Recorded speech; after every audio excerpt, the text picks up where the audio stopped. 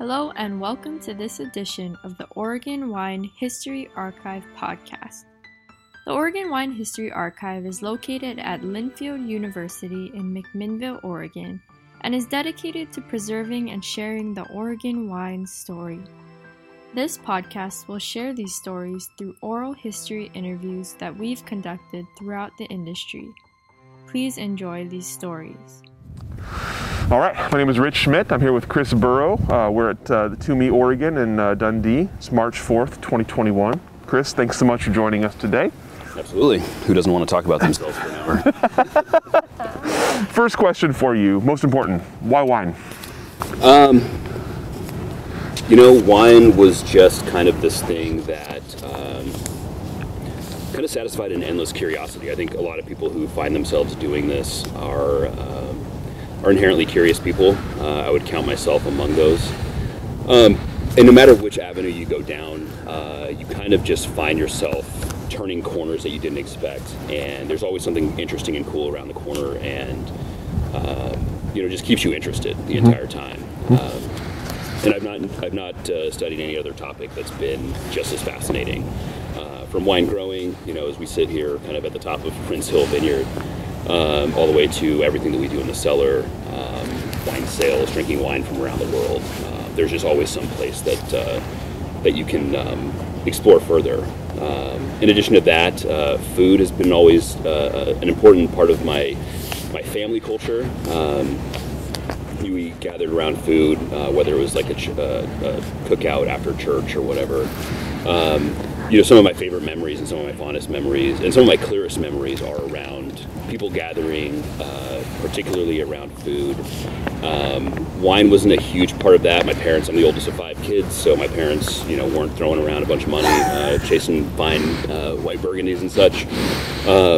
But when there was some form of alcohol involved, it kind of got people to loosen up a little bit, got them to, just removed a layer of pretense and allowed people to really kind of be themselves. And I always loved that.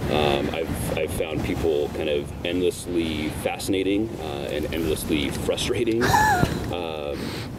But I've always just kind of I've always kind of loved observing people, I guess, and kind of observing people when they're in these modes where they're having a good time and feeling like you don't have to really focus on your problems at this particular moment. So wine kind of was an elevation, I guess, of that in some ways. So that's kind of the condensed answer of why wine. You talked about food. I know that was the kind of a big part of your career early on. Tell me about kind of pre-wine life, upbringing, education, and kind of your first work. Yeah. Wow. I don't even know where to start there. So I was born in Long Beach, California. Strong Beach, as my cousins call it. And my parents moved up here when I was, I think, between 3 and 4. So I'm as native and Oregonian as you can be without actually being a native, I guess. So was raised in and around Portland, but mostly up near Mount Hood. And so those are kind of like my earliest memories of just kind of, early Oregon in the 80s and 90s, kind of what Portland was back then versus what it is now, and all that kind of fun stuff.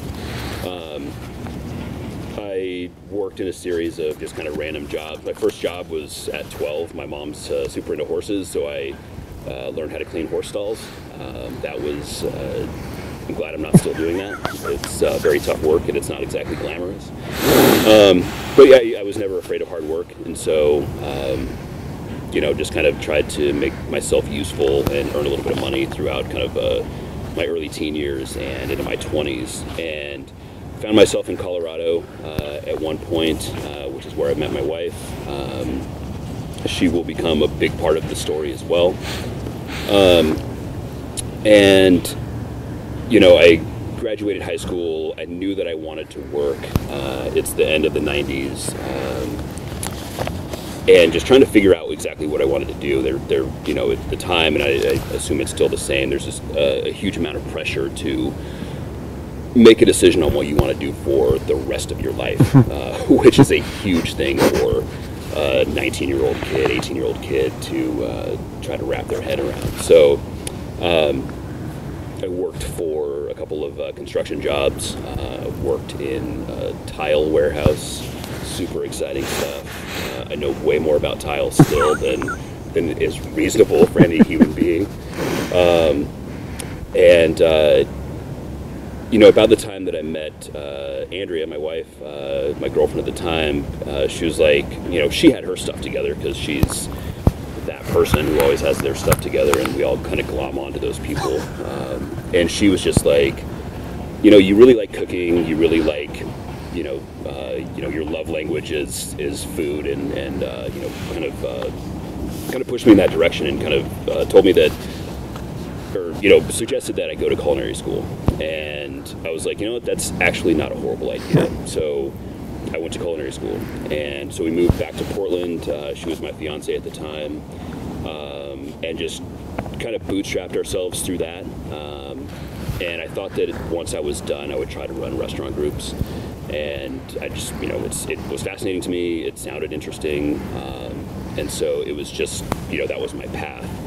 And towards the end of my schooling, John Eliason, who had the Labette label for years, was one of my professors of wine studies. And so, the more and more I was just kind of got involved in his class and really enjoyed what we were doing and what we were kind of exploring, the more I was like, I don't know that I want to work in restaurants. I was working at a restaurant at the time, and it's a brutal industry, and it will beat you up and chew you up and spit you out. And I was like, I don't know if I'm cut out for this. And so I just decided to take kind of not to overuse the word pivot in 2021, but kind of just took a different direction, and kind of decided that I would go into either craft brewing or winemaking.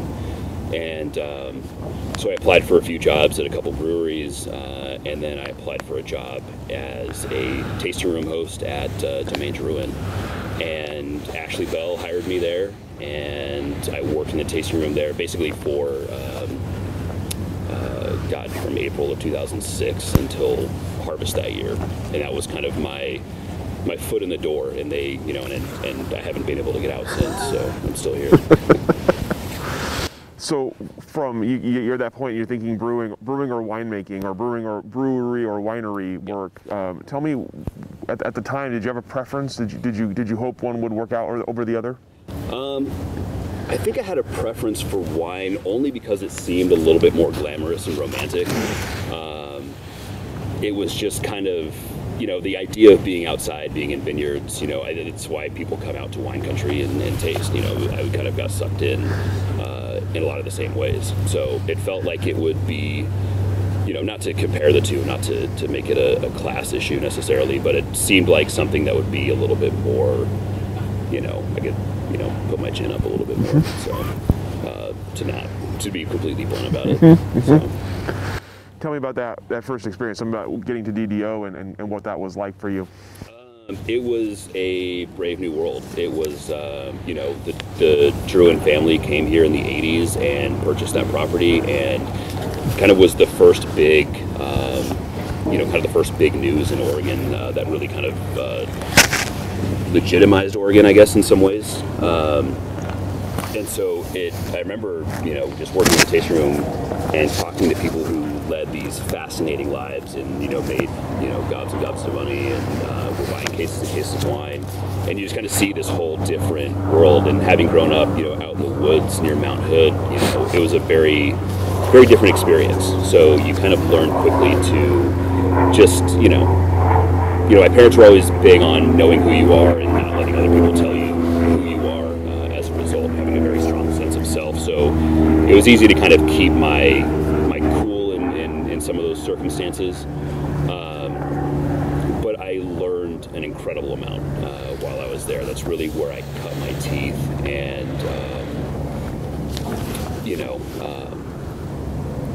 it was, I'll probably use this term a lot. It was like drinking from a fire hose. Every major shift in my career that I've made has been drinking from a fire hose. So it was a little bit of culture shock, to be honest. So, but more or less, I just try to keep my head down and do the job and make sure that I didn't say anything embarrassing in front of the Drouhins most of the time, so that was kind of my big deal. And so I worked in the tasting room for a bit, and then, harvest was coming up.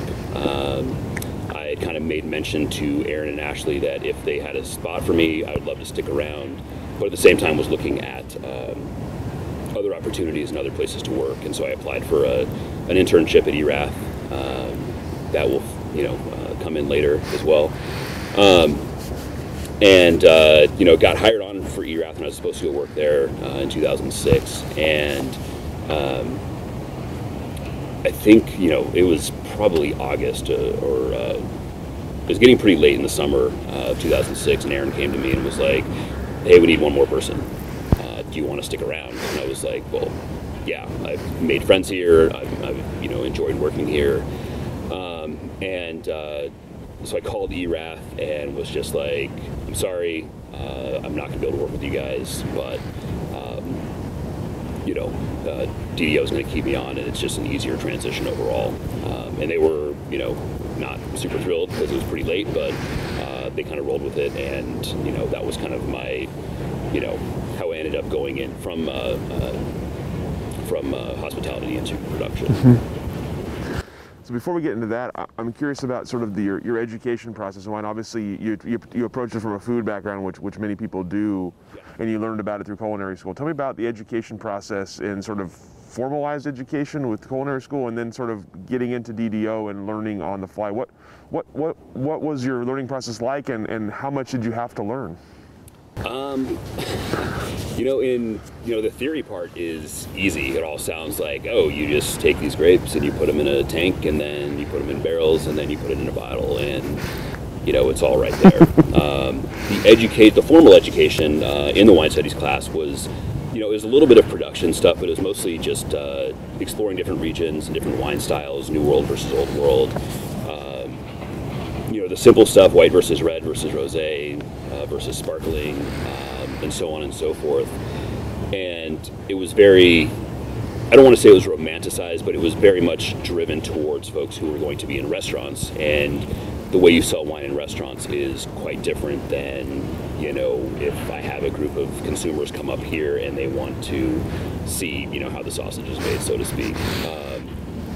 So it was, I had a broad idea of what to expect, but I also it was funny because I thought that, when we sat down with the Drouhins during harvest lunches and stuff like that, we'd be busting out all these awesome Burgundies, and we'd just be drinking amazing wines and amazing food. And I was kind of shocked by how interested they were, the Drouhins, about what was going on here. And so we drank a lot of just Oregon wines and just tasted around, wines from Chehalem and Adelsheim and,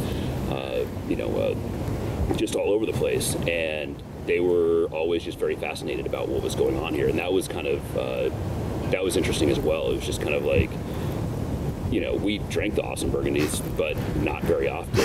And, the majority of the time we were just drinking normal, regular, quote unquote, everyday wines. Mm-hmm. And just kind of, getting it gave me a broader sense of, this thing isn't entirely, bow ties and fancy cars and stuff like that. There's some realness, and there's some just kind of cool energy where people are just like, let's just see what's out there. Mm-hmm. And let's just, kind of bring this thing down a level and not make it so intimidating and stupid for everybody. And that was really refreshing. And you kind of got a real dose of realness, I guess, mm-hmm. In a lot mm-hmm. of ways, which was I think a big part of what kind of kept me in it, mm-hmm. in the long term, I guess. What was your first impression of the wine itself? What was your first impression of Oregon wine and of what DDO was making and what you were tasting from around the valley, around the area? Oh man, it was a brave new world. It seemed so huge at the time, and I don't know how many wineries there were in 2006, but I mean there's close to 1,000 now, I think, something like that. It seemed massive, but I had I think it was a 2003 DDO Lorraine in my class, And that kind of got the ball rolling in some ways. And so that was a reference point at that point.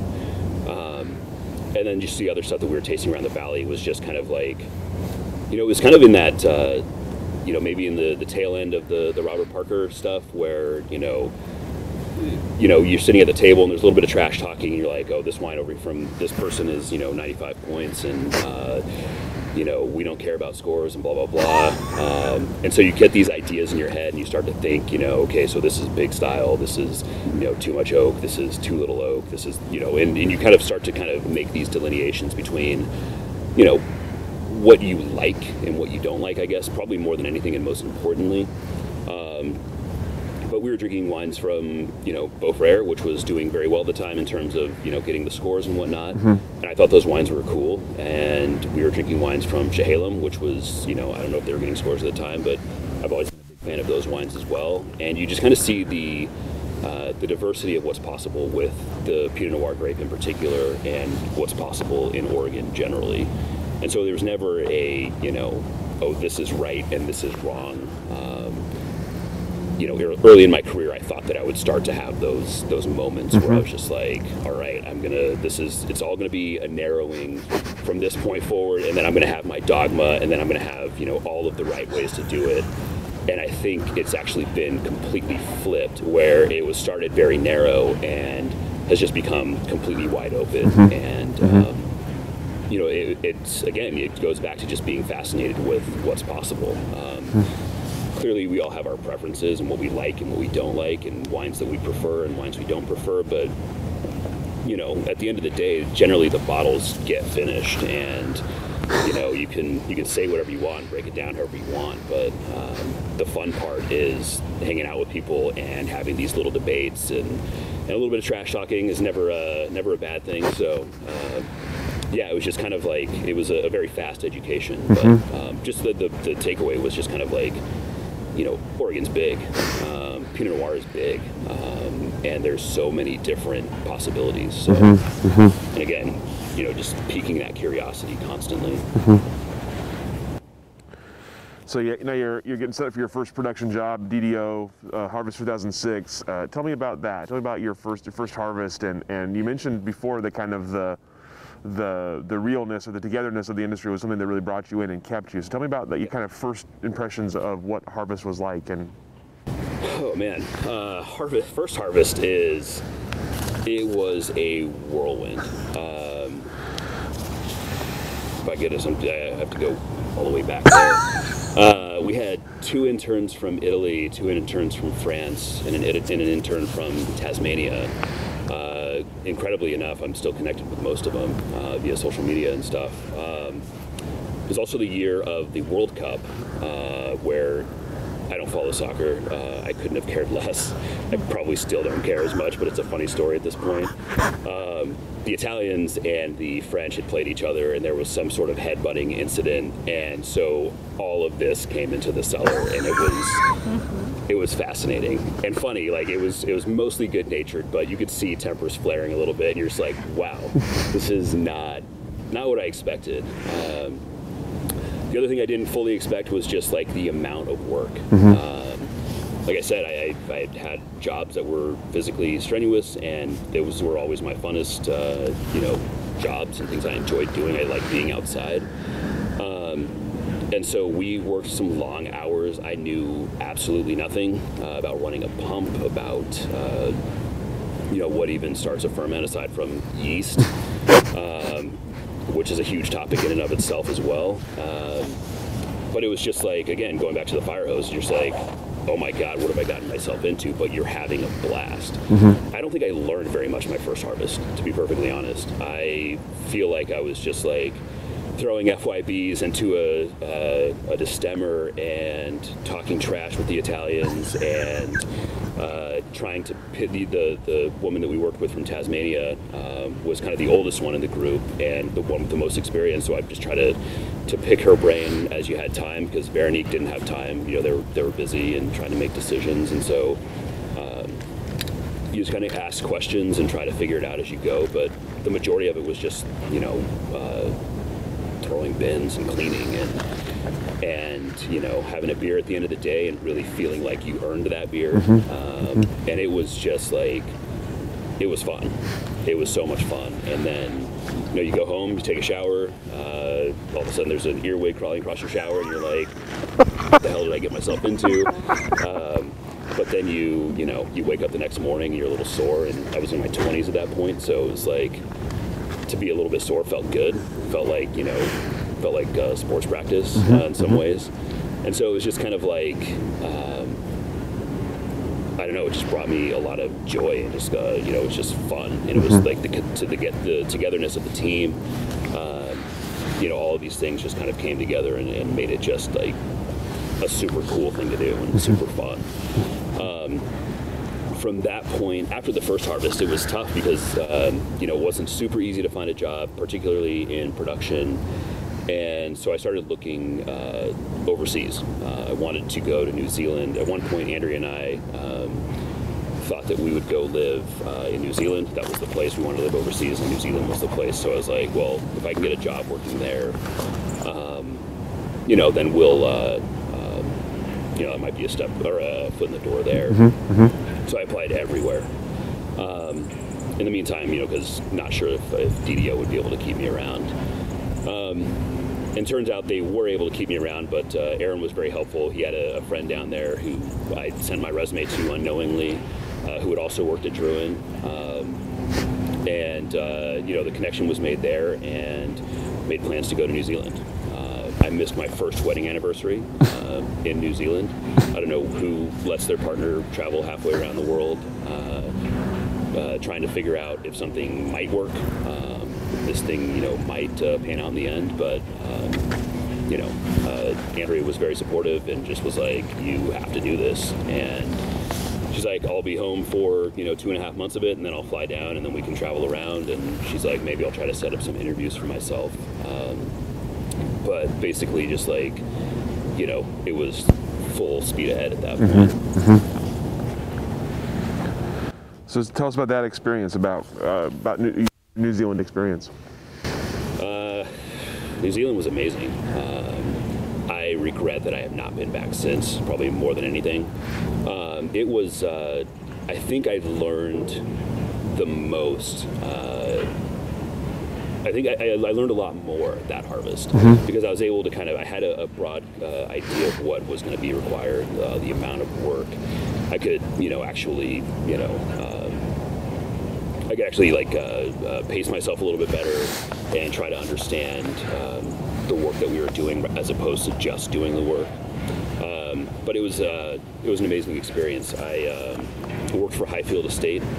They are, at the time, they were doing, I think we did 700 tons that year, and they were considered fairly boutique for the area. And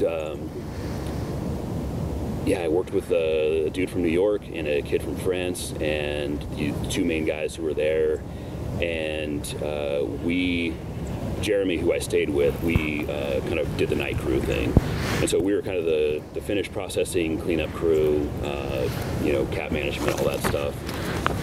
But it was there I really kind of started to understand a little bit more of what a career would look like in winemaking on the production side, especially. And so, yeah, I'm trying to think of, like, we did a little bit of picking. We did obviously a bunch of processing. I got to see a couple of very large facilities. And at the time, I had this idea in my head that, you know, small winery good, large winery bad. And it was just kind of funny, you know, when we would go see these other places, and I would see somebody just doing this all day on a must pump, or somebody standing in front of a press, and I was like, oh, that's no way to live. That's brutal. How are these guys doing that? Why would you get in this industry to do that? I didn't really get an appreciation for that kind of stuff until later on, but, you know, saw glimpses of it, at least in New Zealand. I fell into a fermenter when I was down there. It was cold soaking, fortunately, because I don't think Jeremy would have been able to pull me out of there. But yeah, it was just kind of, I should probably actually tell that story rather than just making myself sound like a clown. They had this barrel, we had to walk from one catwalk down onto a lower catwalk in order to do cat management. It was the end of the night. I just got done cleaning the press because that's like the one warm place to be if you have hot water. You're just like, I'm just gonna like get my wits back about me, have a beer in there, and get warm. And so I was going up to gas a couple tanks that we had processed that day, and so you had to step from a catwalk onto half a barrel and then onto a platform in order to do that. And of course, when you cut a barrel in half around the equator, it doesn't always turn out completely flat. So I stepped on it in a weird way, and it wobbled in a weird way, and my knee gave out in a weird way, and ended up like tossing this CO2 tank, just like a little guy, and fell my right side into the fermenter through the top of it, caught myself with my left arm, had this massive bruise across my arm from the edge of the tank, and into basically 15 degrees Celsius or 12 degrees Celsius grape juice. So I learned then that you always have a pair of clothes, an extra pair of clothes, extra pair of boots, extra shirts, extra everything at all times, because you will get, you'll fall into a tank if you don't. Let that be a lesson to you kids. But yeah, it was a fun experience. We just kind of we made a bit of Pinot Noir, got exposed to a little bit of Riesling. What else do they make down there? A sparkling wine. That was my first time working with sparkling, but just kind of learned a little bit more of the intricacies and what it would look like if I continued to pursue winemaking. So. And then my wife and I traveled around for a bit. She had a couple job interviews, and Andrea is the smartest person I know. She was in banking at the time, and kind of started seeing some rumblings about what was to come in terms of the economy. So she had a couple interviews down there. It didn't quite pan out. She made some connections. We flew home. And then, the global financial collapse started to happen, and that door effectively, not was slammed shut necessarily, but was definitely, the plans were put on hold at that point. So we came back to Oregon and went back to work at DDO. So obviously at that point you said you'd kind of had glimpses of what a career in production might look like for you, and you came back to it. So clearly it was something you were interested in at that point. Did you have kind of a long-term goal at that point? Did you kind of know where you wanted to go at that point? Oh man. Yeah, at that point I was smitten. It was just kind of like, if I can figure out a way to do this, the pay was horrible, the days were long, all the things. But I really just kind of wanted to figure out a way to make it happen. But I didn't have any sort of, clear idea. I wanted to be a winemaker, but didn't fully understand what that meant. So I figured I'd just kind of take it step by step and try to figure it out, try to make as many contacts as possible and learn as much as possible. In that time, my friend Mark, who was at DDO at the time, moved on to open a wine bar called Press in the, what was the name of the restaurant? Farm to Fork, down in what is now, or what was, Babica Hen. It's been 3 or 4 things, I guess, since then. He left and was going to open that, and so I knew he'd kind of have access to a lot more winemakers than I would just being in the cellar at DDO. And so I just kind of mentioned to him, like, hey, if you hear of anything or hear of anybody who's kind of interesting and might be looking for somebody, let me know, because in order to move up, I think I'm gonna have to move on, because DDO is a great place to be and people don't leave there very often, and in order to move up somebody's got to go. So he God, it was like Memorial Day of that year, I think it was 2009. I got a call from him. He's like, hey, this guy Tyson Crowley's gonna come down and he's going to be pouring wine for us. He's making some pretty cool Chardonnays. You should come check it out. And so I did. Talked to Tyson for a little bit, along with a couple other winemakers who were there. And I gave Tyson my number, and I was just like, hey, if you ever need an extra set of hands in the cellar, let me know. I I'm free on weekends. I'll work. I'll take vacation time if I need to come work with you just to see, a different piece of it. It's a horrible use of vacation time, but but I did it a couple times, and developed a fast friendship with Tyson, and so started to kind of see what a DDO was relatively small at the time, or medium-sized winery, and Crowley was just getting off the ground in a lot of ways. I think he started in 2005, and so I think that was like, his 4th year in or something like that. And Tyson had been, around. He'd worked at Erath and worked at Archery Summit, and I just picked his brain a bunch. And he was kind of the person who, when the job came available at Erath, he was the person that I reached out to first, and I was like, what was your experience like there? I know that Saint Michel owns them now. There might be some differences, but I'll be working in that same facility. And what are your thoughts on that? And he's like, if you have a chance to work in that facility, you should do it. There's, they'll have new equipment and blah, blah, blah, great. But the facility is just kind of, it's its own thing. And I think I ran into Jerry Murray at a show or something like that and kind of asked him the same thing, because I knew he had spent some time there, and he said the same thing. They both specifically mentioned the facility, and they probably have better equipment now.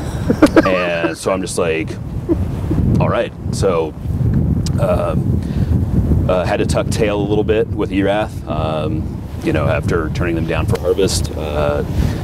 Just kind of told them, what the story was, but also, like, I'm ready to work. I want to, I'm ready to do something a little bit different. It was a larger winery, so I didn't fully expect I didn't fully expect kind of what was to come in terms of organization and just how well run everything was, despite the facility. But at that point, it was just kind of like, all right, this is a step towards whatever's way out there, whatever I'm going to be doing, 20 years from now in this industry, if I'm lucky enough to stick around. So took the job there. It was what was it called? It was a bottling line supervisor or something like that. Something super, super sexy. And, I'm sure you've heard before, like, if you can run a bottling line, you will always have a job in this industry because it sucks. But that was my primary job. During the summer, like, we bottled about half of the Oregon bottling, the orange label stuff that you see everywhere. I ran the night crew there, the 3 harvests that I was there. That's a shock when you go from, we worked 410s, but when you go from starting work at 7 o'clock in the morning, and then they're like, all right, take tomorrow off, and then the day after come in at 5 p.m. And that first day is awesome. You're just like running on adrenaline. You're like, all right, we're getting fruit. I've got my crew. They seem like good folks because there's a recession and nobody can get jobs out of college. And so, that was my first once in a lifetime recession. Starting to doubt that we understand what once in a lifetime means. I just had some really awesome crews working there, and just, again, learned a lot, but it was more logistical stuff. And that facility I could make a transfer from me to you. And if you're blending, you're doing this over the course of obviously multiple tanks.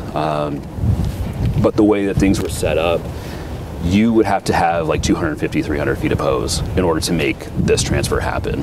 And then moving on to a different tank later on. And so it was just like, you learn the basics, number one, and you some of the basics of just like logistical stuff.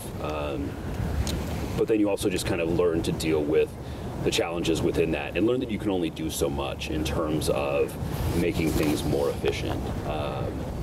And so we basically, sometimes the work just becomes the work, and you put in some long days. There's a lot of area that's uncovered. So again, you're learning to. Not only do you need another change of clothes, you also need another pair of boots, an entire a set of rain gear, and any number of accoutrements to keep yourself warm or cool or dry or any number of things. So it was a fun place to work. The team that I had there was awesome. Still friends with a couple of folks there. Gary Horner is one of the single nicest people I think I've ever met in my life, let alone this industry. And he's just, he has his way of doing things. He's a very smart guy. And I just enjoyed kind of watching him work and trying to glean something from, what I'm seeing him do while I'm trying to also, do the work. Mm-hmm. So, we did all of the higher end wines. We got wine from Prince Hill here. We got wine from Leland over towards Oregon City. We got wine, we got grapes from all over the place. And so I got just to see another cross section, again, going back to different wines from around the valley, but also different grapes from around the valley at this point, because we were just getting stuff from everywhere, Southern Oregon, the other side of the valley, everything. So it was just like this, again, drinking from a fire hose, just all this information coming in. Learn how to run a bottling line, which is, a wild thing. You learn, you think you fix one problem here, but it only creates another problem over there. Then you fix that problem. Now there's a problem here.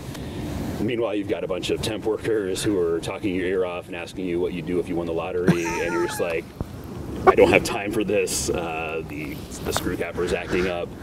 But just a lot of character building funny stories in running a bottling line that are, wildly frustrating in the moment, but they kind of it's the stories now that are some of my favorite, where you earn a little bit of street cred doing some of that kind of work. Basically just putting your head down and being willing to do anything.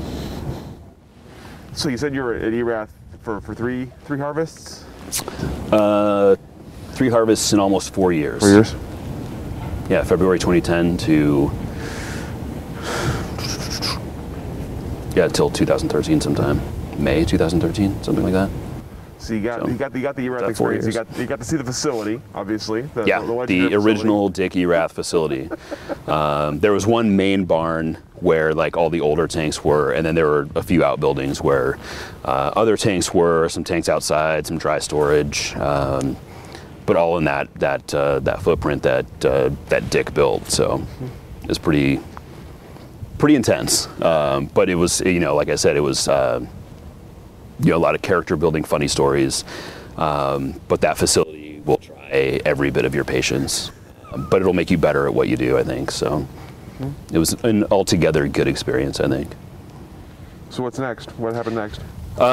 So we were trying to think of the exact timing of this. At one point, Andrea came home with a flyer from the Rotary Club regarding a winemaking professional exchange, basically for a group of Oregon winemakers and salespeople to go to Croatia, and for a group of Croatians to come to Oregon.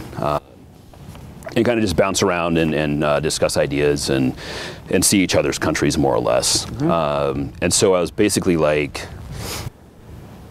Andrea's like, you should try this. Again, I don't know if she's trying to get rid of me or just wants me halfway around the world at various points in our relationship, but encouraged me to basically all you have to do is write a little essay and go to a little interview, and what do you have to lose? It's a free trip to Croatia, and then I can come join you.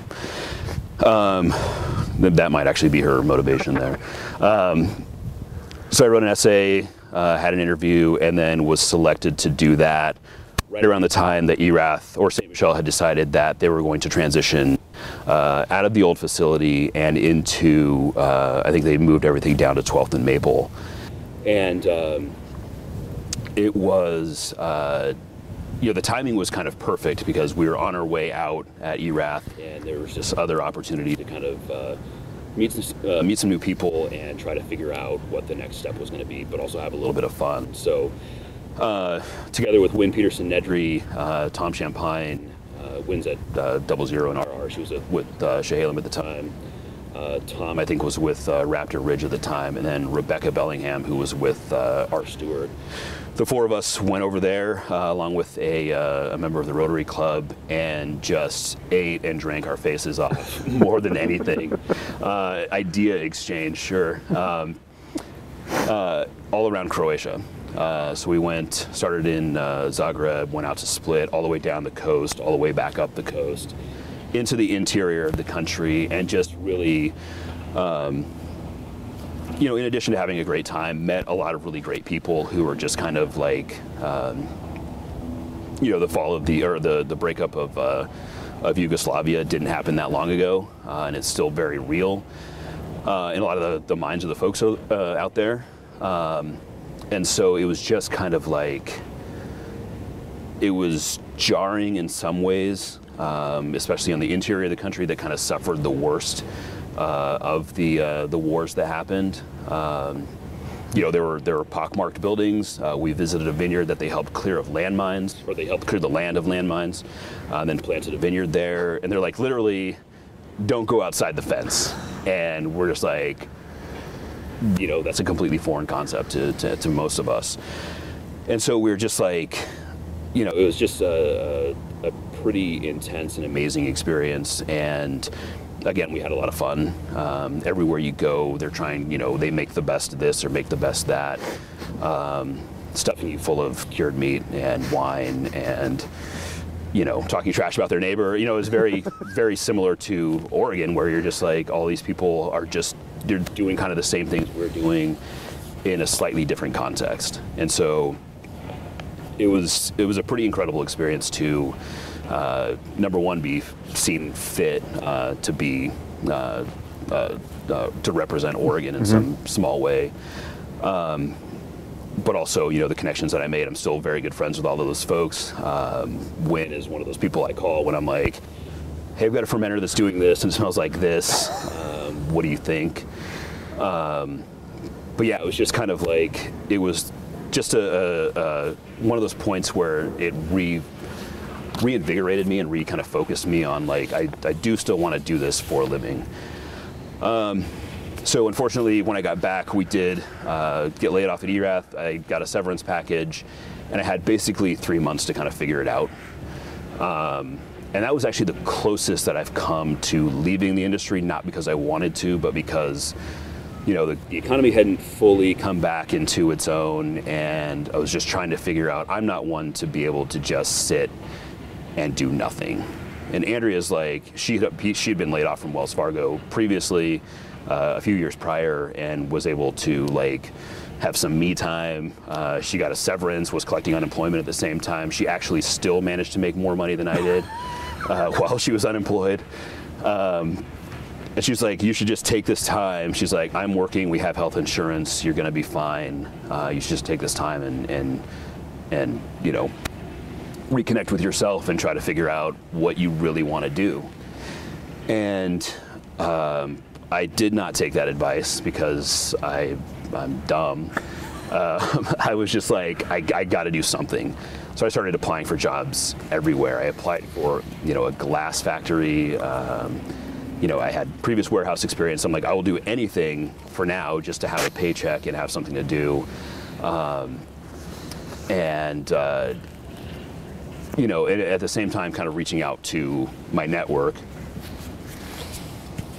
which included Tyson Crowley at the time, obviously, and still includes Tyson Crowley. But I had lunch with him, and I was just like, hey, dude, got laid off. If you hear of anything, let me know. Tyson's like, I got a little bit of work. You can come hang out and clean barrels and stuff, and you'll figure it out. You'll be fine.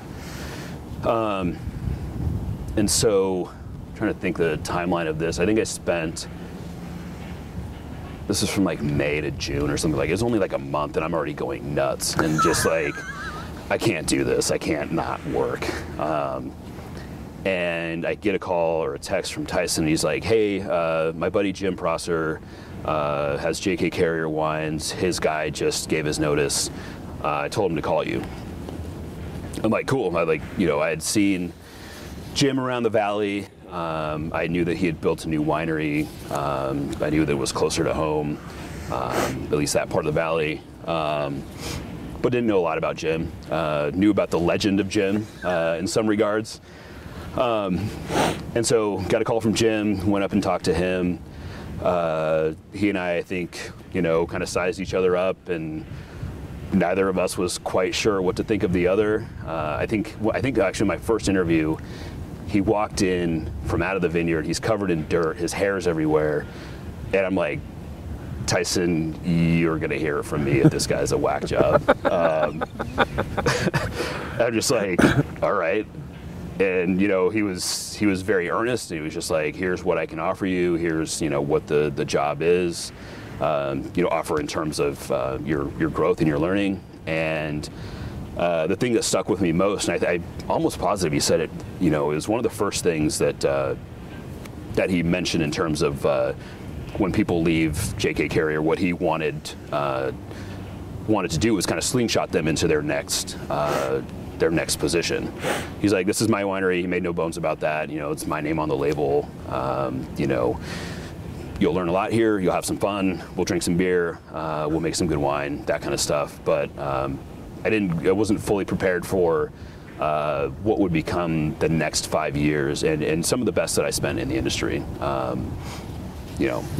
won't say anything nice about anybody because it's just simply because this is being recorded. But yeah, it was, I think I started with Jim in August of 2013. So it was late in the season. And it was just kind of like we were off to the races because harvest was about to start. And then the 2013 harvest obviously was kind of wild. So it was just me. Actually, it was me and this 19-year-old kid named Silas were the intern. Silas was our intern that year.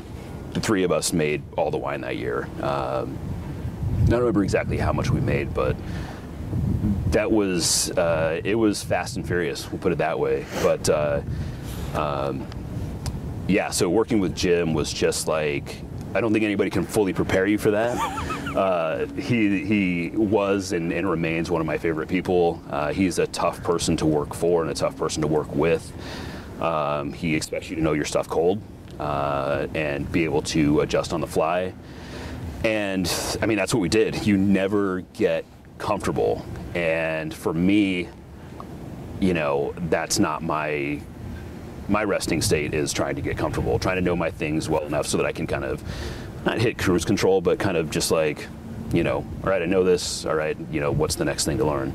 And Jim was just like, all right, what are we doing? What are we messing around with? What are we gonna mess around with the whole cluster? That's an easy one. We started doing these kind of wild Saunier ferments separately, and then adding the juice back to the fermenters.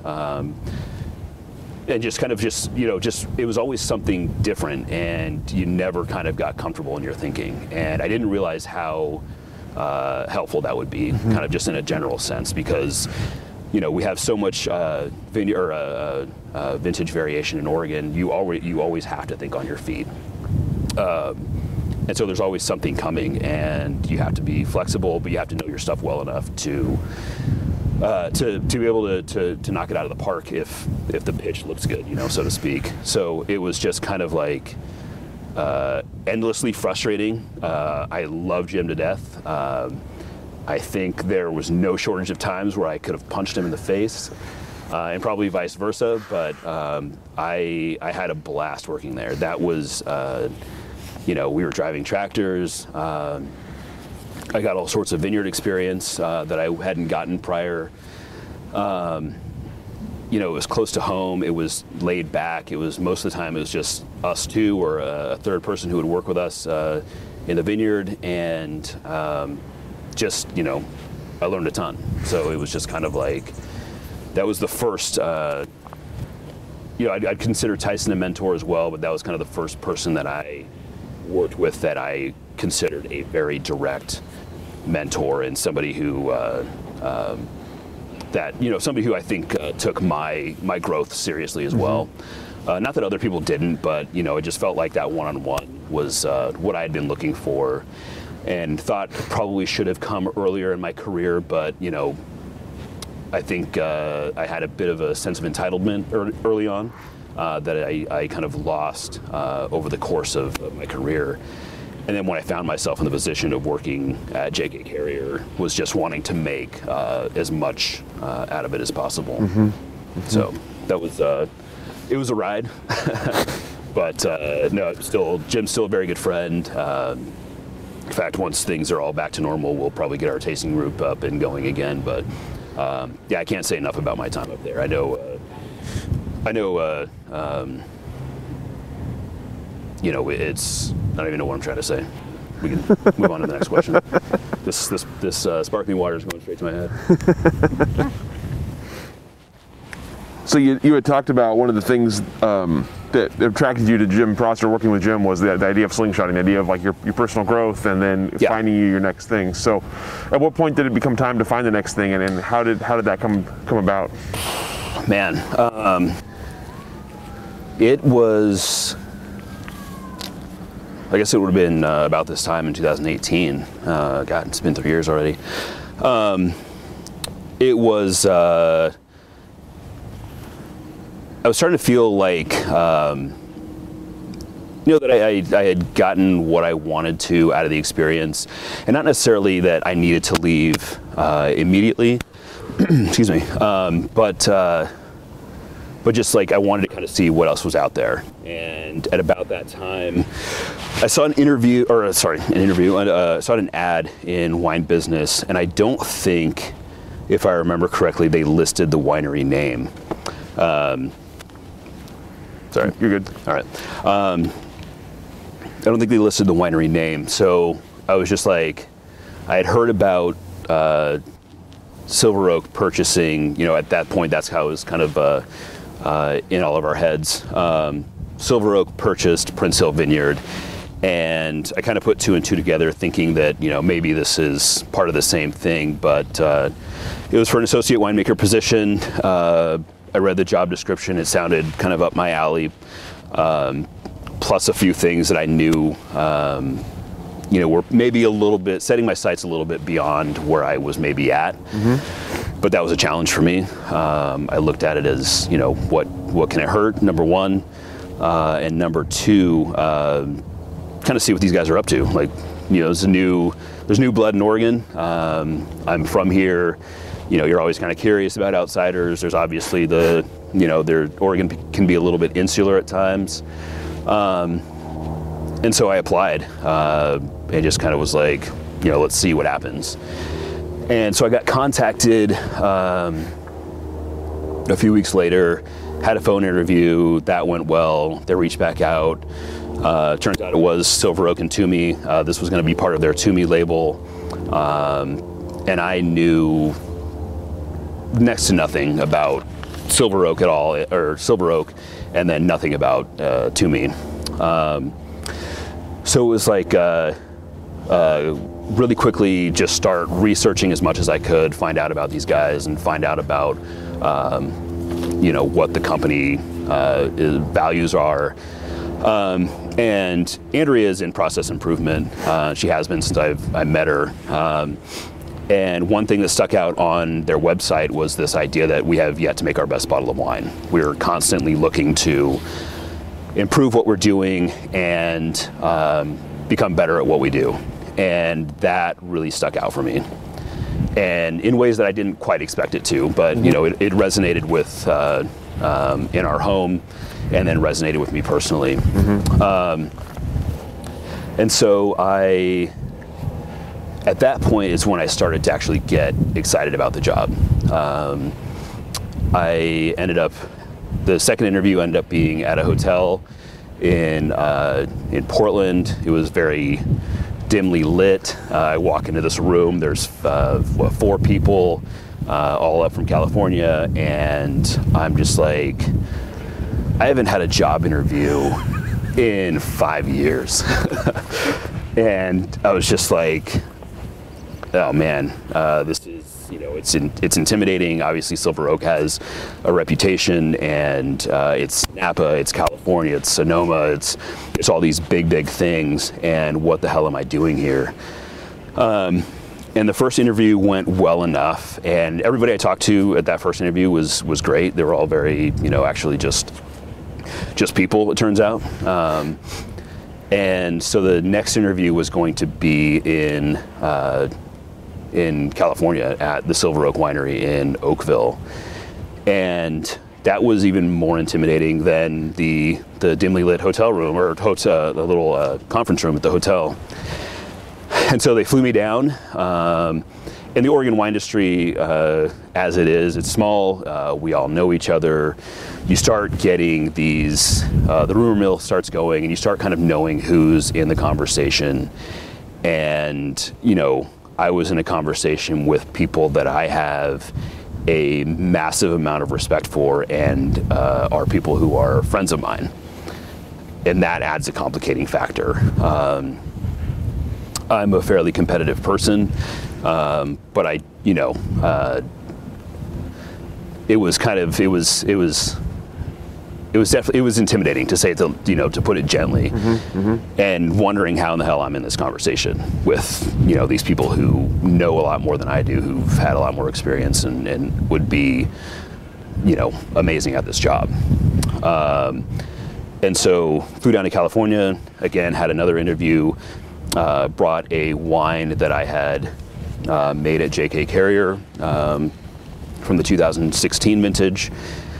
You know, some young vine fruit that I got for a steal, just for fun. And, you know, the interview went well. They liked the wine. And, you know, I think it went well, or obviously it went well, but like I was just like, the whole time I just feel like I was shaking and like not fully, again, you know, how did I get here? Total imposter syndrome. And once the interview ended, I went down to the tasting room and tasted through the Silver Oak lineup. You know, as a Pinot Noir producer, I don't drink a lot of Cab. You know, when I travel to California now, or when I could travel, you know, I try to drink from the place that I'm at, and so I've gotten over my fear of Cabernet Sauvignon. But you know, left the winery feeling pretty good, and then you know, went and had some oysters with a friend in San Francisco, and then flew home. And, you know, again, still thinking like, all right, the next phone call I get is going to be the one where they're like, all right, we went with somebody more qualified. The next phone call I got was like, we'd like you to meet us at Prince Hill. We'll take a quick spin around the vineyard, talk about what we're doing up there, and that'll be kind of the next round of interviews. And I'm just like, you guys are going to drag out the torture of, you know, my sleepless nights. And, you know, I think I'm a fairly even-keeled person. I think most people would say that about me, but like, simply because the stress isn't like showing doesn't mean it's just not like building and building. And like I said, at that point, I was like, I wanted the job bad. And I'm just like, this is a good move for me. It's going to be challenging, but I think it'll be a good fit overall. So I met those guys up here. We walked the vineyard, and one of my coworkers now told me, basically, he's like, there was one thing that you said that kind of sealed the deal for you, and you just kind of pointed out something that we had mentioned when we'd walked the vineyard prior. And he was like, you just honed in on this thing, and that really just kind of like brought it into full focus. And so, you know, I was actually, funny, I was wildly sick like 2 days prior, and like I couldn't get out of bed sick. It wasn't COVID, fortunately, because it was 2018. But yeah, so I was coming off of this really crappy flu or something. And I just remember being up here and just being like completely out of breath. Like, I swear I exercise and I've been working in vineyards and stuff, and I'm in shape and I'm not going to die on you guys. But I was just like, you know, just trying to keep it together. And then, you know, at the end of the interview, I just went back home and like passed out because I was so just exhausted from just that hour-long interaction. So when I got the phone call from Nate Weiss, who's the VP of wine growing for both companies, I think I let it go to voicemail, actually. I was like, I don't want to hear this firsthand, that they went with somebody else. I'll listen to it on voicemail, and then I'll call Nate back and, get it, get the spiel. And clearly that wasn't the call. And so it was, I was excited, obviously. I knew that it was going to be big. I knew it was going to be a big jump for me. I knew this project was going to be big. But before I did that, I had to go to JK Carriere, go talk to Jim, and just be like, I'm leaving. And that was tough. Again, like I said, I really loved working up there. And Jim and Linda and everybody involved in JK Carriere treated me like family, and so leaving there was brutal, especially when I'm coming into something that I'm just completely unknown. So gave my notice. I think I gave Jim about a month. Andrew and I snuck down to Mexico really quick just to kind of hit the reset button, and then day one here was. I met the team up here. We bounced around for the day at Prince Hill. They introduced me to all the folks that I'd be working with internally and externally. We had dinner at Ruddock Wood that night, and then they left me alone. And all of this noise and hubbub just to get me started, and then all of a sudden it's like this. And I'm up here by myself, and I'm just like, holy shit, what am I doing? How did I get here? Dick was still living on the property at the time and still making wine down in the, what he calls the winerette. I've kept that name. It's never going away. If we build a winery up here, it's going to be called the winerette as far as I'm concerned. And so it was just like, that first day I just walked the vineyard and got the lay of the land and tried not to, completely lose it. So it was a really great feeling. It was just kind of one of those things where you're like, this is kind of what I've been working so hard for, and, feeling aimless at times, but, really kind of, felt like I had a direction at that point, a really kind of clear direction, and I could get excited again. Not that I wasn't excited before, but excited to be the primary person for a piece of Oregon wine growing history, realistically. You talked about as you kind of looked over the job title or the expectations that there were some stretches for you, some things that were out of your comfort zone. Tell me what you understood your job to be, what the project was, what the goals were at that time, and kind of how you attacked it, starting on day 2, I guess. Fortunately, like, Nate's a very organized person, which was very helpful. He kind of, before I even started, sent me with a list of things that they were thinking about and projects that they were wanting to get done while they were up here, or at least in the short term. Gave me a whole onboarding schedule, like, we're going to have you down in California for a week and you'll start meeting the team, and all that stuff, and just kind of gave me an outline of what the first few months would look like. So that was huge. The stretch part of it was just kind of like, it's a well-known winery. They have some very smart people working for them, obviously, and trying to figure out how I fit into that, and if I fit into that, and if I'm just going to completely embarrass myself, or if they're going to like me and keep me around. The first few weeks were basically me up here getting my office set up, getting to know the property, running into Dick every once in a while and trying to not sound dumb in front of him. Because that guy does not forget anything. When I told him I worked for Jim, he was like, "Oh yeah, Jim Prosser. He overflowed some barrels in my cellar." I was like, Jim's told that same story in the exact same way that you did, except Jim was panicked and thought he was going to get fired.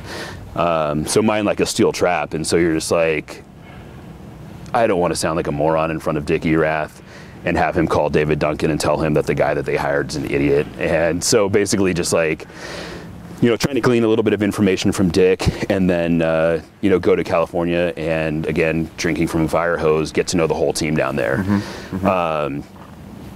And I'd kind of watched some of the company videos and stuff like that, and, knew some of the rumors about how the team down there operated and how people, really loved working for the company and working for the Duncans. And I'm an inherent cynic, that's cynicism is my resting state. And so I'm just like, yeah, sounds great, sounds good. You guys like the company you work for, that's cool. I'm gonna do it my way, and if I fit into that, great.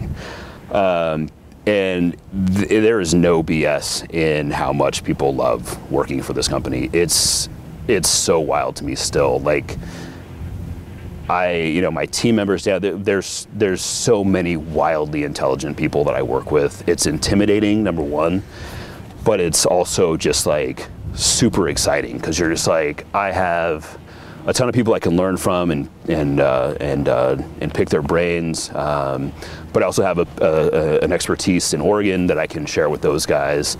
If they ever get a cold, rainy vintage in California anywhere, I'm their guy. But I was blown away with just how friendly everybody was, how welcoming everybody was, how well organized everything was, and got completely just sucked into it as well. It's the winemaking team has become friends. They're not just coworkers. Like, we call each other and harass each other and shoot the shit constantly. It's a lot of fun. So I was not prepared for that either. I feel like I've wandered way away from your question, but it's all good. I'm sort of curious what the early expectations were. What did they want to do with this project? So I should mention that David Duncan and Dick Erath met a few times and kind of discussed it before the purchase actually happened, and they actually found that they aligned on a lot of the same things in terms of sustainable farming and just making sure that we didn't just come up here, or they didn't just come up here and, all right, we're ripping everything out and we're going to build a monstrosity on your hill.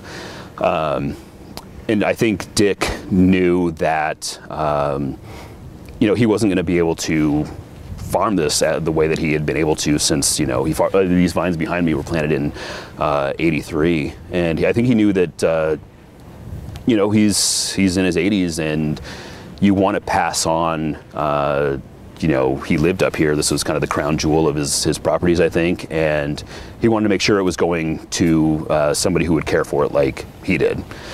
Which isn't to say that nothing was going to change. Whether you pass on a winery to your kids or you get purchased or whatever, there's going to be changes that you don't love, but that's life.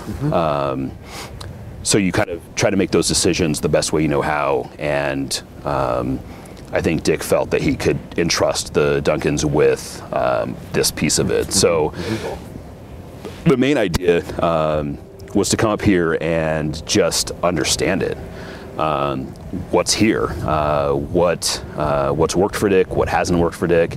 And that overlap that I had with him, he made wine in 2018 down in the Erath. And so just, again, picking his brain and just being like, down in Block 4, there's all sorts of stuff down there. What were you thinking? What was the process there? And he's just like, some of it was funny. He was just like, we're just screwing around. We're just trying to see what would work, what didn't work, in terms of trellising styles and things like that. There's been some redevelopment. One of the things that Dick, I think, got very, very right is this Clone 95, the lost clone, so to speak. And so we've planted a bunch more of that. But just, the plan up here is to, part of the reason they hired somebody from Oregon is to make sure that we honor what is here and kind of just make sure that it's, the way that however we move forward with this, that it's something that makes sense for Oregon, something that makes sense for Prince Hill, and then hopefully we can make some really great wine in the long term as well. So it was just kind of, I was amazed with how kind of respectful the whole process was. Again, certain things have changed, things will always change. But if you spend 10 minutes talking to Dick about Prince Hill, he's a large man. I'm sure he was, back in the day, he was a pretty intimidating force, but he lights up. It's hard not to get sucked into his excitement about this hill. So I imagine that the way that I got sucked into it is the same way that the rest of my team did, and they're just like, we have to make this, we have to take care of this and really kind of continue to tell this story of this site. So yeah, that's been kind of the main piece of it. It's been, I don't know exactly, I know some of the long-term plans, we'd like to have a winery up here and that kind of stuff, but I'm kind of just, I'm still picking up pieces of it day by day and learning about it and understanding it better. And I think that's kind of the big picture, is just to make sure that we're not making any fast decisions, and that the things that happen up here are thoughtful and done well. So that's exciting. You mentioned kind of getting to know the vineyard first, getting to know Prince Hill first. Tell me your impressions of it and what you saw that you wanted to work with, and what you saw that you thought you needed to update. Tell me about getting to know it and how that process went for you. Yeah, so they had started doing a little bit of redevelopment before I started, and then in 2015, Dick had actually started doing some redevelopment kind of in the areas to the east here. And so I came on and just kind of tried to start understanding what the plan was, more or less. So we replanted 14 acres, a little bit of Chardonnay, and then a handful of clones of Pinot Noir, in addition to the stuff that Dick did, which was that Clone 95. And so it was mostly just working with RP on the development itself and collaborating with the team in California to kind of execute the decisions that they had made. And then, I had helped at JK Carriere. We had done some redevelopment, and so I had a little bit of experience on how that stuff worked. And I just tried to more or less just understand what the plan was in terms of that. And then in terms of the existing vineyard, it was still trying to just get the lay of the land and just kind of, I don't know, just get out and walk the vines and understand what's here and what needs to be improved. The vines, they were well cared for, but we made some pruning changes that I think have made the vines a lot more healthy, especially in Block 3 here, which is kind of surrounding us. Block 4 is, there's a lot of stuff down there. There's some really great pieces of that, and again, going back to pruning and just making farming adjustments and really just trying to understand what we're doing in terms of cover crop, getting away from herbicides, what the cultivation plans are going to be, just all of these things. And I don't even fully understand every one of them, which is why I kind of lean on my team in California and then my friends in the industry. But just, more or less just trying to understand what the plan is, execute the plan, and then be a part of whatever the next moves are, and make my voice heard as it's necessary, and shut up when it's necessary. Sometimes that's important. But hopefully, if and when we do more redevelopment up here, we can do it in a similar way as to these other blocks, and I don't know, just make really great decisions in terms of how best to utilize this hillside. So your path here had a lot of different stops, a lot of different sizes, a lot of different styles of wine, a lot of different people you're working with. Oh, yeah. I'm curious about developing your own kind of philosophies along the way? Like when it came time to vineyard management, when it came to winemaking, how did you kind of develop that philosophy over the years, and how would you describe it now if given all the freedom? how do you manage vines? How do you make wine? Yeah, I mean, you take pieces and parts away from everybody that you work with. The Drouhins, you learn that wine is food there. And it doesn't always have to be this elevated, elegant affair. At Erath, it became more technical. I was there 2010, 2011, pretty tough vintages. And you just kind of learn that sometimes you have to do things that, not bad things by any stretch of the imagination, but things that, in an ideal world, you wouldn't have to do. You start more heavily sorting, your yields tank, just all sorts of challenges present themselves, and you have to make the best decisions that you can. Mm-hmm. J.K. Carriere, kind of the same thing, but there was some farming tossed in there. Jim's going in more of a definitely organic route, which I have a lot of respect for. It's definitely tougher. It's not for the weary. If you want to farm organically, it's more expensive and it's way more labor intensive. And then the winemaking, the wines are, Jim also worked at Erath and worked at DDO. So, it's an amalgam of those places as well, plus his own philosophy. And so I don't tend to be a very dogmatic person. I like to think that kind of in the vein of Prosser is, know your stuff, know the basics, know how to clean, know that sanitation's important and stuff like that. Make clean wines that aren't biological or microbiological nightmares.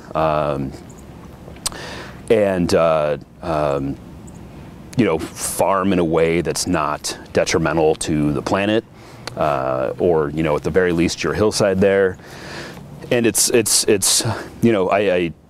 I think that I'm still remaining fairly flexible. Again, going back to I had a very early on in my career, I thought I would have everything just super dialed in 15 years in, and at this point I'm still learning and I'm still taking these things in. I just signed up for a winemaking chemistry class because it was a place that I felt like I needed some additional work. So it's never too late to pick up more information. But I'm not a dogmatic person. I want to do the things that are best for both the vineyard, the planet, the people who farm this stuff, who often get overlooked sometimes. All of these things kind of come together and become a part of how this all works. And so my biggest thing is I want to make wines that are delicious. I want to make wines that are long-lived. I want to farm in a way that is responsible. I think that is something that's constantly adjusting as we learn better, what soil health looks like. We can get away from herbicides all we want, but we still have to deal with weeds. How do we do that without just burning a bunch of dinosaur bones? These things are questions that I just constantly have and constantly mull over. And so I don't know that I have any sort of nailed down philosophy. It's just kind of well, here are the basics. We know the basics. Now we have to be flexible, What is it? Bruce Lee was be water, be like water, or something like that. Just try to not get so wound up in my own ego and my own worldview that I can't be flexible and try to figure things out as I go. So that doesn't really answer your question, but it's just kind of still trying to figure it out while also kind of being cognizant of what I've learned on the way. So. We talked before the interview that we would talk about 2020. I promised you we would. So let's talk about 2020 a little bit. Yes. A couple different crises in 2020. Let's start with the pandemic. Obviously, it came first. Tell us how it affected you, your wine life, your work, and also how you saw it affect the industry. Whew. Wow. 2020. It's, I don't want to get too far out from your question, but I don't think that we're going to fully understand the impact of kind of this moment in human history for a very long time. What we went through or are going through as a planet, as a species, I think, is insane in a lot of ways. In some ways it kind of gets hard to talk about wine, and which seems so frivolous in a time where there's 500,000 people who've died from this thing, and for me personally, I imagine that some folks will relate. It was just this compounding series of, as you said, just stressors. And then, by the way, every way that you normally deal with stress, you can't have that. You can't go to the gym, you can't travel, you can't see your family. All those things that, make life tolerable when it gets tough. And so, for me personally, there's, the virus hits. Trying to think. The virus. Oh, it was the virus. Kind of. At first, it just seemed like, okay, we all just like hunker down for a couple weeks. This thing will be over. And then it's just like new information comes out, misinformation comes out, disinformation comes out, reinformation comes out, and it starts to just build and build and build. And by the way, my trips to California, I was down there about once a month.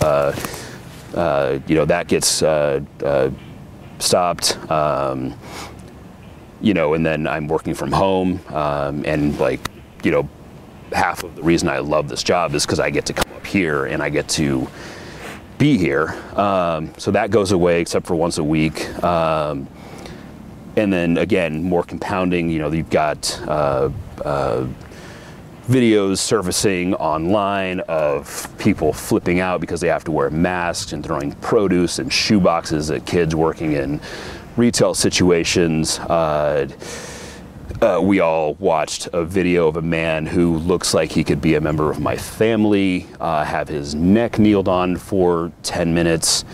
And it's just all of these things. And then the reaction to that. And it was just like, again, I tend to be a fairly even-keeled person, but it put me in a really, really dark place. And that was tough, to just kind of, at one point, just kind of, as you're kind of thinking about how you're processing things, it just was just like, I need to figure out a way to feel better, because I am not going to survive this if I don't. And so when I was able to start coming back up here, that became my respite. Mm-hmm. My wife and I obviously leaned on each other, and I didn't have to become a grade school teacher overnight either, which, was helpful. It's just like, yeah. But coming up here and just getting this perspective, humans have been making wine for thousands of years. There have been world wars in there have been civil wars, there have been pandemics, there have been localized diseases and such. Entire kingdoms and empires have risen and fallen, and fermented beverages have been there for all of it. And so it kind of gave me perspective in some ways. When Dick was planting this vineyard in the 80s, and the vineyards that were planted by David Lett and those guys in the 60s and 70s, I don't know if they were thinking about this. Not the pandemic and stuff, but I don't know if they were thinking about, what the next 50, 60 years looked like and what the industry would look like in that time. But we do this, and we think about these things, and we plant these vineyards, and they're semi-permanent structures, and the wines that we create from those are these snapshots into the place and the time that they were created. And that's how we've done that, as people who have fermented things for a living, have done that for thousands of years. And so it helped me kind of just be like, all right, this sucks, this is tough. You don't get to do the things you like. you're miserable, but I could come up here and at least be like, people have survived things like this before. You know, in some weird way, it somehow made things make sense. It made me feel like, you know, there are longer term plans. 2020 is going to end. The pandemic at some point will end. Hopefully not with the ending of our species, but you know, it just kind of became that that piece that kind of kept me sane in some ways. That breeze is getting chilly. Whoever watches this is going to be like, Chris has been shaking. He's nervous the whole time. It's like, no, I've got a 35-degree breeze going down my back. Very pleasant little breeze. So you get through all that. You get it through summer, and then the other part of 2020 hits, and you're dealing with fires at harvest. So yeah. Tell me about harvest 2020 and how you handled it. I was at Win Peterson Nedry's house. I can't remember if it was for a baby shower. We were gathering out on her back deck. Obviously, due to COVID, we were just kind of like trying to see your friends, but see them in a safe and responsible way. And the wind kicked up, and it was just like there's smoke in the air. We're just like, well, that's not good, but you know, how bad could it be? And so we just like basically, you know, didn't think much of it. But as kind of the afternoon rolled on and the days following, and we kind of started to see just how intense the smoke was going to be. Obviously, I think as an industry, just got very nervous. You know, what does this mean? How bad is it going to be? How badly are the grapes going to be affected? Unfortunately, or unfortunately, depending on how you look at it, my team in California had been through this a few times, and so you know, they made a couple trips up here, and we just kind of tried to, number one, see what was in front of us, and then start making plans on how to deal with it. And you know, we'd also had a kind of a poor fruit set, so yields are going to be down anyway. And so how do we make the best wine with the small amount of grapes that we have, given the circumstances? And, you know, fortunately, we were able to make some early picking decisions and really just kind of, or not make early picking decisions. We picked, you know, kind of in the early days of the smoke, and those wines are seemingly free and clear. And we're, you know, we're going to make a very, very small amount of Pinot Noir as a result. But it was just kind of like, you know, leaning in on their experience and trying to understand, like, you know, what have you guys done in years past? What are the technologies available? Are we just going to have to absolutely destroy these wines in order to make something drinkable? And they're like, this sucks. We're dealing with the same thing in California. We'll get through it. We will make some wine. It will be good. There'll be a lot less of it. And that was kind of our focus. Mm-hmm. And it was just like, let's do the best that we can given the circumstances. Mm-hmm. So it was tough. We had to make a lot of really tough decisions in terms of what fruit we're bringing in, both from our site and from other sites, and made some phone calls that you don't want to have to make in your career. But it just, you know, in the end, I'm glad that we made some wine, honestly, because I don't want to let 2020 win in some way. You know, you want, when people drink these wines, whenever that is, I want to, you know, make sure that we have that snapshot mm-hmm. of, you know, what was a very stressful and wild year. So, yeah, I'm glad that we were able to do something. And so we're actually taking a kind of a deep dive into those wines right now, and getting ready to start blending trials. So, yeah, it'll be challenging, but at the same time, like, I'm excited about the little bit that we'll actually get to make. So, mm-hmm. And the rest of the team is as well. We've put together some preliminary blends, and folks are happy. So. So tell me about the future for yourself and for the project here. What do you see for yourself as you look ahead, and what do you see for Twomey here as you look ahead?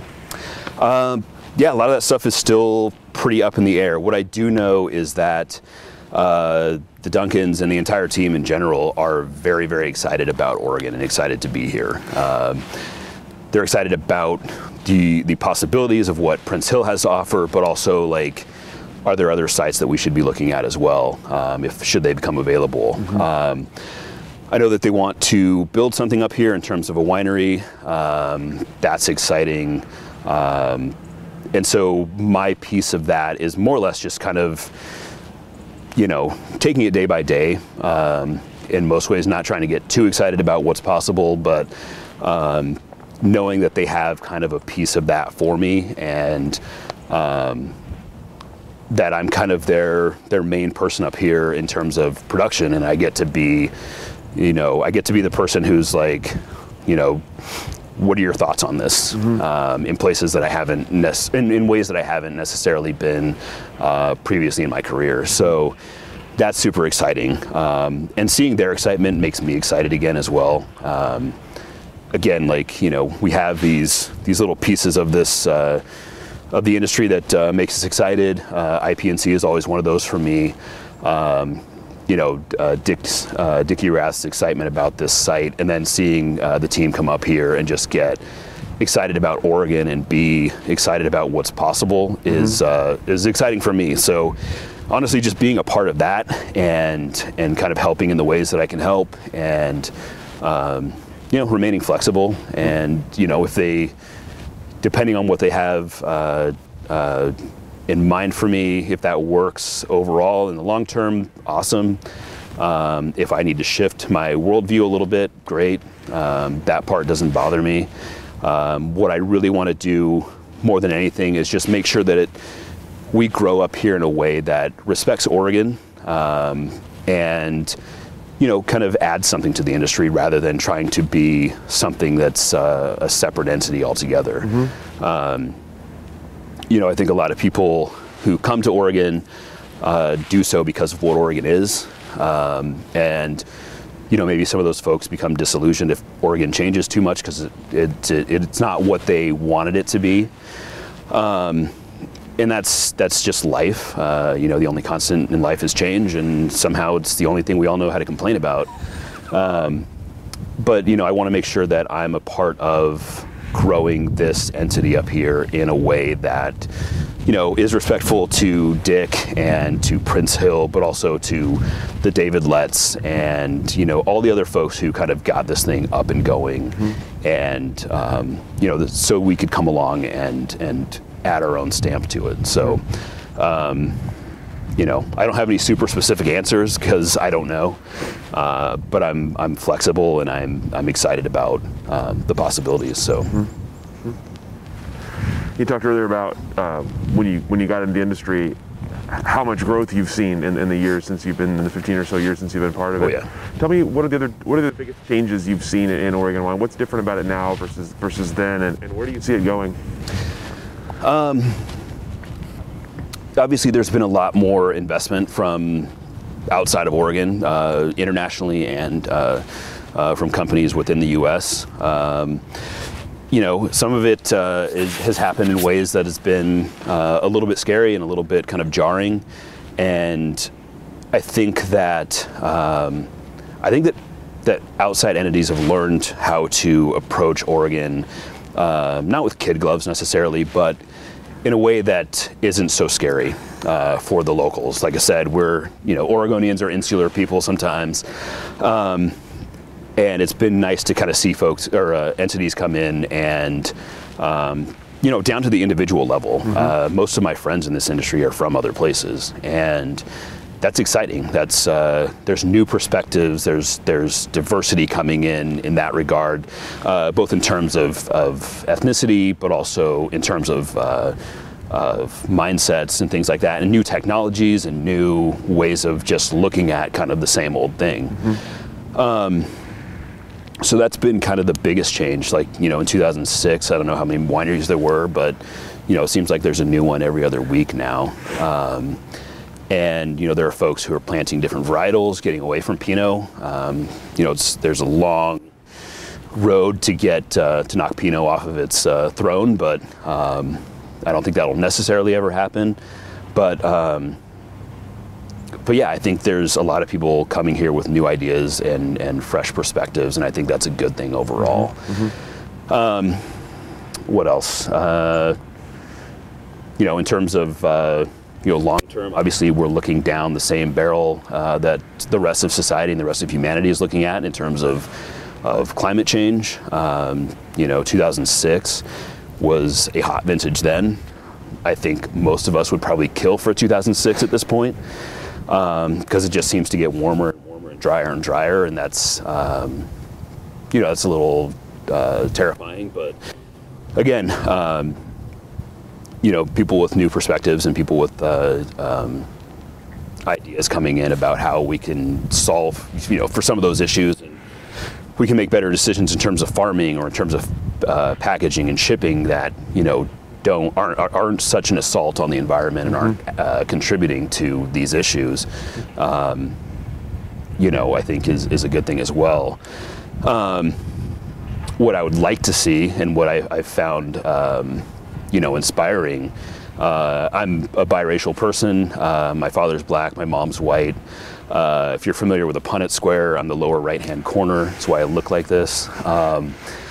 But the Willamette Valley Wineries Association with their DEBI program, and really kind of making sure that Oregon is Oregon in terms of demographics, and that's, it will change in some ways and in others it won't, but making sure that Oregon is a place where people feel welcome. Oregonians are very friendly people. That's part of the reason we all love being here. You shouldn't have to be LeBron James. You should be able to look like LeBron James without being LeBron James, but feel welcome in Oregon. And I think that, unfortunately, these conversations are awkward, and people have to kind of put themselves in a position of vulnerability, and that's tough for everybody. But trying to make sure that Oregon is a more inclusive place, and I think that that's happening as well. Like I said, I've looked like this my whole life. I've moved in and out of circles that were primarily white, and heard some of the things that are said when people think that it's just a bunch of white folks in a room. And you hear the terrible, and then you hear, obviously on the good side of that, you hear the people who are willing to stand up to it as well. So there's positive change happening in that regard that I didn't see 10 years ago, 12 years ago, 15 years ago. So, more women in the industry and in positions that aren't just in the lab or in sales, which is great. We have to learn, just because somebody can't lift a barrel over their head doesn't mean they're worthless in a cellar. They can, we can collaborate and make, make our lives easier. Like if you and I are working together, I'm going to have strengths and you're going to have strengths, and we're both going to have weaknesses, and we should be able to collaborate and work with each other and, get the job done and make good wine and have a good time doing it and not make each other miserable. So, some of that stuff has changed. Those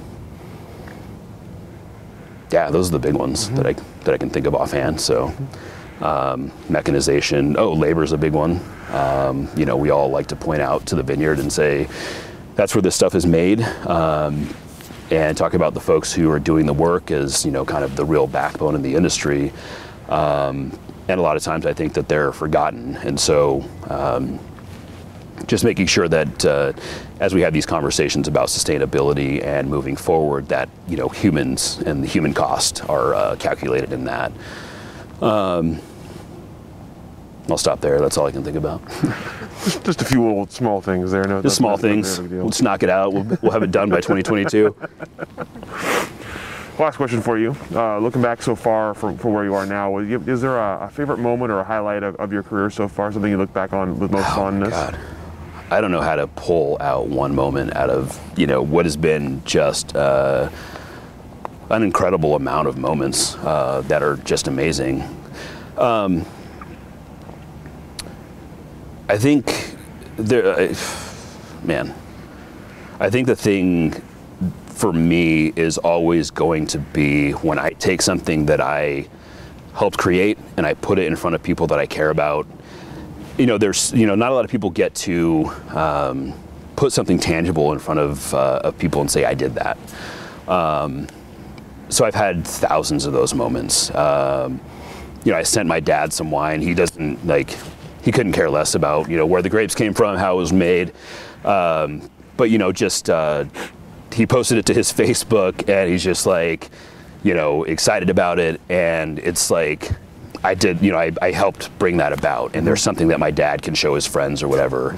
Or if we have people over for dinner, it's bringing out the things that I helped create and really just kind of allowing that to be a piece of, that community in that evening in that space and time.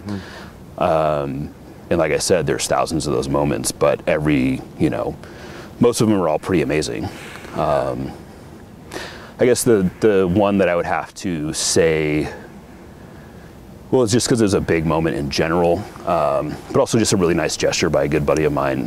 When Andrea and I bought our first place in 2009, it was just after harvest, and my buddy Andy, who actually just moved to Napa, so that's exciting once we can travel again, brought over a bottle of 1991 Cortone Charlemagne from the Hospice de Beaune. And, we're we're just like gathered in our kitchen with like a few of our close friends, and he brings in this amazing bottle. I think we had maybe 4 wine glasses between the 8 or 9 of us, and just kind of, couples would share a glass, and then some people who were just comfortable sharing glasses, kind of came together, and we just poured this wine, no food, no nothing, in this, this massive, for us at the time, investment that we had just made, and this big moment in our lives. And that was just kind of like, oh yeah, this is why we do this. This is, hopefully when somebody takes a bottle away from, the tasting room here at Prince Hill, that, maybe they're thinking about somebody who's having a big moment like that as well. So yeah, out of thousands of moments, that's the one I'm going to choose. Maybe I'll regret it when I watch this again, but that's the one I'm going to go with. It's a good choice. It's a good choice. Hard to top that. Yeah, it was a good evening. It was one of my favorite evenings. So that's all the questions that I have for you. We've braved the cold and the wind and the rain out here. Is there anything I didn't ask that I should have? Anything we didn't cover that we should have covered here today? Not that I can think of. This was fun. I'm glad that you guys reached out. I can't wait to watch this, and I will continue to watch the series in general, because it's been eye-opening to see. I was talking to Kim Abrahams down at Lingua Franca, because I watched hers. I was like, all right, Kim's somebody I like. I'll watch what she has to say, and it's been interesting to kind of find out about your friends in some ways, find out things you didn't know about them, and things that we don't tell each other for whatever reason. So it's been eye-opening, and it's been a lot of fun to kind of watch this and to now be a part of it. So. Good. Thank you. So glad to hear that. Yeah, thank you so much for your time, for your hospitality out here today. And of course, sorry you had to freeze, but all good. Thank you for joining us for this edition of the Oregon Wine History Archive podcast. And thank you to all the supporters, partners, donors, and interviewees who have made our project a success. Be sure to check out our website at OregonWineHistoryArchive.org for more interviews, plus photographs, wine labels, and more. And stay tuned for more interviews as we tell the story of Oregon wine. The Oregon Wine History Archive podcast is brought to you by the Oregon Wine History Archive at Linfield University. The executive producer is Kiana Anderson. Producers are Rich Schmidt, Rachel Woody, Stephanie Hoffman, and Camille Weber. Special thanks to all the Linfield Archive students who have assisted on our oral history interviews.